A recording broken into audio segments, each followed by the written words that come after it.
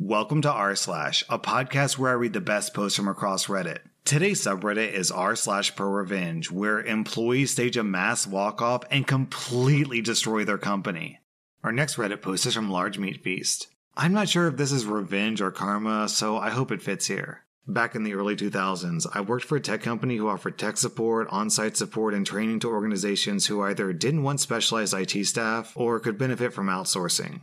The company consisted of 3 directors, a sales department, a finance and HR department, and a tech department. The tech department was further split up, with a senior manager, 4 team managers, and each team having 2 section managers. For call center support, where I worked, we had 2 team leaders, 2 senior engineers, 2 normal engineers, and 2 junior engineers. I was a standard engineer, earning $22K for a job that was worth at least $5K more outside of the low price area we all lived in. It was 2006 and I was still stuck in this same job, on the same pay. Conditions had become even worse, with no overtime, no flexi time, no financial compensation for industry qualifications, shortened breaks, and no pay raises since I started. To make matters worse, they sold part of the land that the office was on to a developer, and on-site car parking was now for management only. We had to either pay to use a nearby council car park or risk parking on the street. Morale was low, but despite the bad pay, it was still good for the area we lived in. One Friday in July, one of the senior engineers finds a document that he shares around the private chat app. It's a restructuring plan that the board voted on last week. Apparently, this document had to be made available to employees for 3 months before any changes to terms and conditions could be made. So the board gave it a generic file name and tried to bury it in the large staff shared area of the network. One of the directors was selling his shares and moving on, having been headhunted by a large recruitment firm in a nearby city. The 2 remaining directors had managed to buy most of her shares with a small quantity going outside the company. This restructuring plan was the company's response. Most of the document was a typical downsize and restructure package with a twist. There were team mergers, staff reductions, and pay cuts to make it sound like they had to maximize profits to put the lost money back into the company. In October, a new contract would be released for everyone to sign, and it was generic. In November, the restructure would be announced, and by January 1st, a new structure would be in place. The director noted that the new contract had to include clauses for non-compete and soliciting customers because these didn't exist for the sales staff. The document also revealed what people's new salaries would be. My salary was going to fall by £5,000 a year, but the twist was that anyone with the word manager in their title would have their pay increase drastically. For example, the team manager's pay jumped from $52K to $65K. By the end of the day, everyone under the rank of team leader had seen this document, and we were not happy. Over the weekend, I got a text message from one of the senior engineers inviting me to a barbecue at his house. When I got there, most of the tech staff was already there, and during that afternoon we formulated a battle plan. Our revenge. On Monday, 26 people in the tech team arrived for work as normal, each with a letter for the senior manager giving their 1-month notice. With each letter quoting the clause in their contract that states that employees who know confidential information about the company cannot continue working after they give their 30 days notice. No exceptions would be given. Specifically, the contract said that people who have turned in their notice could not continue working on the company grounds, but they could work from home. And during that period, we couldn't start a new job. The result of this was that at 9:30 a.m., the director realized that his entire tech staff had quit. So he marched out to our cubicles and started harassing one of the senior engineers. The senior engineer simply stood, took off his ID badge and swipe card, handed them to the director and told him, "I've already quit. This is just me following the contract." On cue, most of the staff followed, with one member staying until lunchtime. From what I've been told, directors, senior managers, and anyone they could get a hold of were on phones attempting to fix issues. The queue of unsolved tickets went from around 35 to nearly 100 by lunchtime. And naturally, the blame was left firmly at the door of those who quit. We were even bad-mouthed to customers. The day after our notice period expired, the senior engineer welcomed 25 new staff to his new company, and had already taken 10 large contracts from the place we used to work for. We all had better pay and much better conditions, with an actual career track rather than being at the whims of the managers. The old company tried to keep afloat for a year, but they were losing money on every contract, and they couldn't afford to employ skilled or experienced people. They closed down in June of 2007 with the owners having to sell personal assets to pay debts, and the 2 remaining directors declaring personal bankruptcy too. I don't understand how the company managed to crash. They had all those high-paid managers. Couldn't they do the jobs of all the workers? Honestly, it's surprising that more companies don't end up this way. When you just pour more and more money into management and less money into the people actually doing the work, how do these companies stay profitable? I guess in this specific case, they don't. Our next Reddit post is from Viper896. My dad was a mechanic for 20 plus years, and for long as I can remember, I drove him nuts because I would go around the house with the screwdriver he left out and take everything apart because I wanted to see how things worked. As I grew older, I developed an affinity towards computers and electronics, which led to me being that kid in high school who changed his grades, crashed the school district servers, and used the netsend command with great success. I would spend my weekends either with my grandparents or uncle working on science projects or dragging my dad outside to help me fix my car. Those figure-it-out lessons were probably the greatest gift that he could have given me growing up. I joined the U.S. Army in March of 2004 and went into communications, or commo for short, where I managed to go from private when I joined to sergeant by the time I returned from my deployment at the beginning of 2007. After returning home, I was subsequently transferred from a light infantry unit, walking everywhere, to a mechanized infantry unit where we rode armored vehicles everywhere, and placed in charge of the battalion commo shop because the current person running the commo shop was scheduled to retire in a few months and I was the only other NCO. This is where things got interesting and my commo versus mechanics pro-revenge story starts. As anyone else who's been in the Army can attest to, every Monday is motor pool maintenance, which essentially means to go make sure that all the tanks, Bradley fighting vehicles, or anything else with a motor works the way it should. This includes testing all the radio and communication equipment as well. If anything didn't work, we filled out the maintenance forms with the correct shop and had them fix it. All the issues would later be consolidated into a report that the leadership team would review. If a vehicle was on that report, the leadership team wanted to know why it wasn't fixed. I ran my shop using the same approach my dad taught me, which was to just figure it out and don't come to me with a problem unless you have a solution. One Monday morning shortly after I took charge of the commo shop, one of the soldiers came to me with a problem that he couldn't figure out and he asked if I could help him. I agreed and followed him over to the Bradley fighting vehicle, or BVF for short, that was giving him problems. After a few hours of troubleshooting, we finally traced the problem back to the BFV slip ring. We double and triple checked that indeed that was a problem because 1, slip rings in general have a low failure rate, and 2, it wasn't something that we could fix on our own.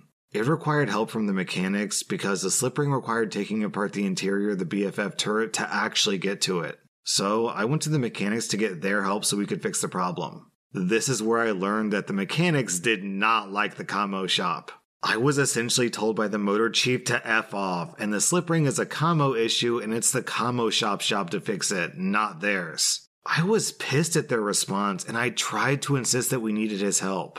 However, I was promptly shut down and told to pound sand. At this point, I was beyond pissed. I tried the official way. I even swallowed my pride and asked him nicely, and both times I was dumped on. I decided I was going to play global thermonuclear war and teach him a lesson that neither he nor anyone else in his shop would soon forget.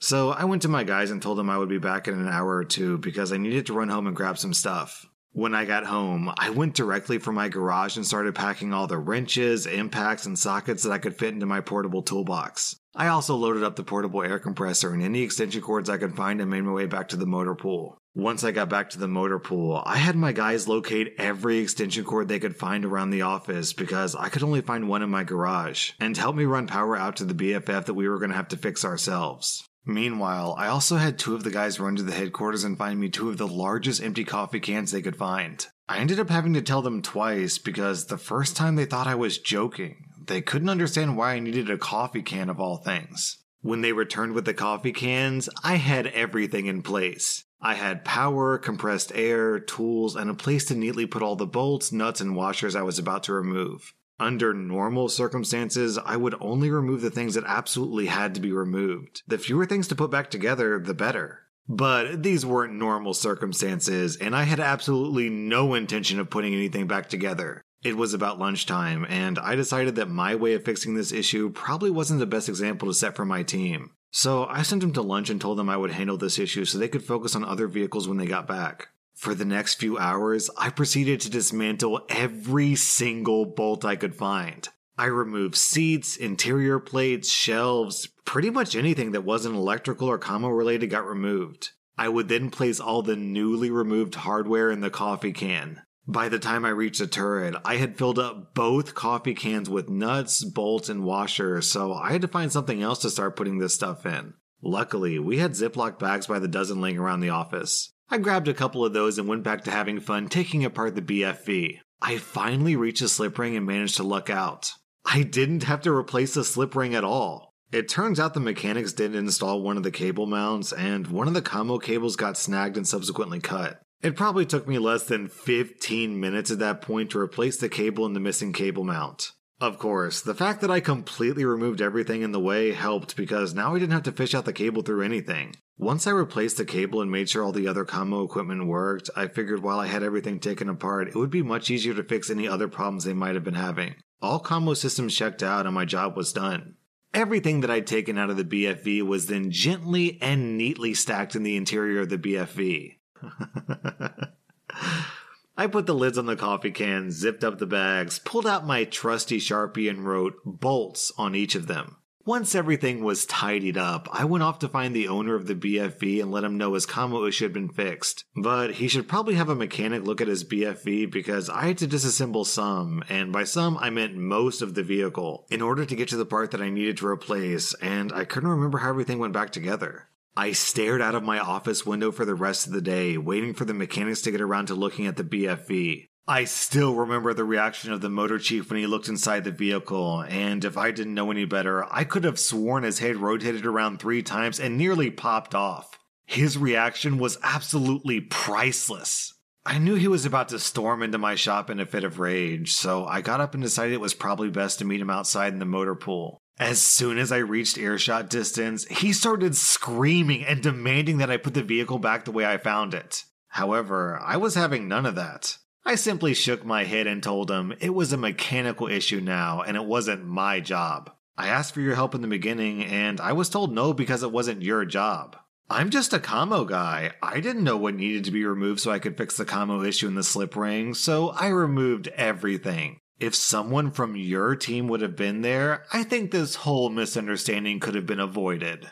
That vehicle remained on the weekly report for the next 3 weeks while they figured out what bolts went where. However, after that incident, I was never told it's not my job ever again. And the mechanics were more than willing to help me fix any issues that came up. By the time I left the unit, we ended up starting to cross-train each other's team members so we could fix things faster as they came up. Down in the comments, DTT says, "Genius. Frickin' genius. How was your relationship with the motor chief after this occurred?"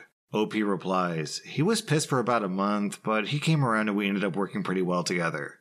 Wow, OP, that's incredible. Not only did you destroy your enemy, but you ended up turning him into your friend as well.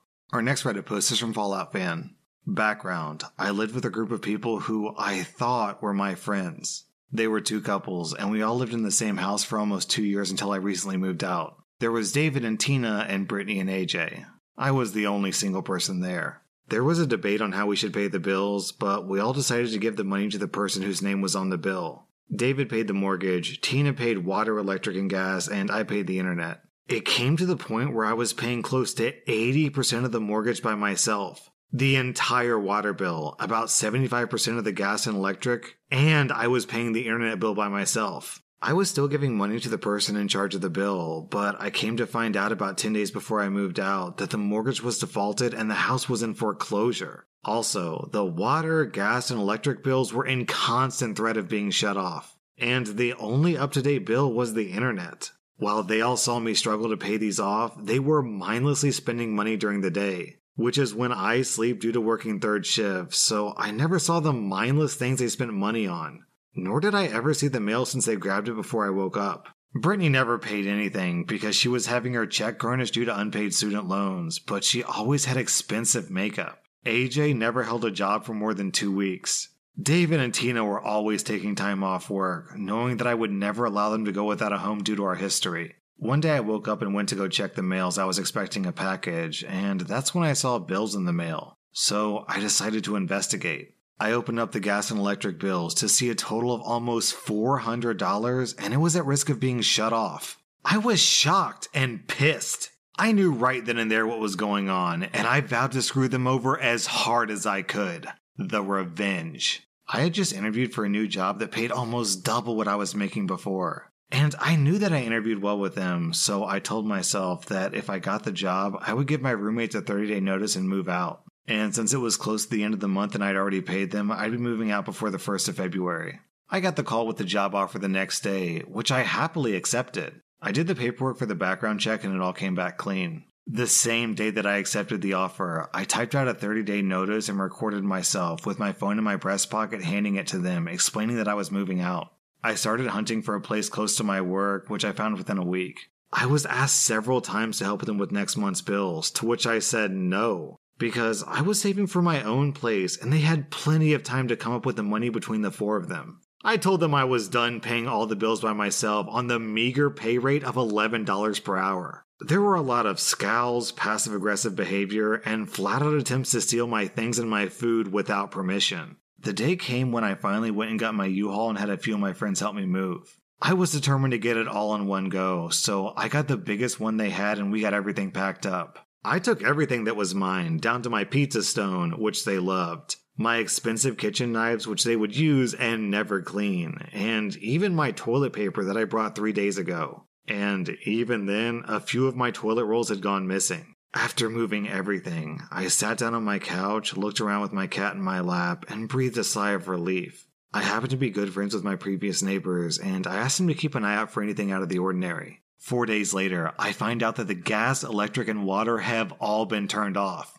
And they had to go to the neighbor's place to get buckets of water so they could bathe and manually flush their toilets. Now, both couples had dogs. So I decided that those dogs were in a dangerous situation because they had no water and no heat in the middle of winter. And probably no food because I was the one who had been buying dog food. So I called the local humane society and left an anonymous tip about the dogs and how I was worried about them. The next day, my neighbor, Todd, texted me telling me that the dogs were removed from the home and that my previous housemates were being charged with neglect. And because of the lack of utilities, that these were not civil, but criminal charges. That was enough to make me smile, but I wanted more. I knew that David was divorced and had a child. I also knew that he wasn't paying child support. I then contacted the local courts and made them aware of the flagrant non-support and that maybe they could help the agency look for him. So I provided them with David's address. From there, we learned that he was almost $25,000 behind,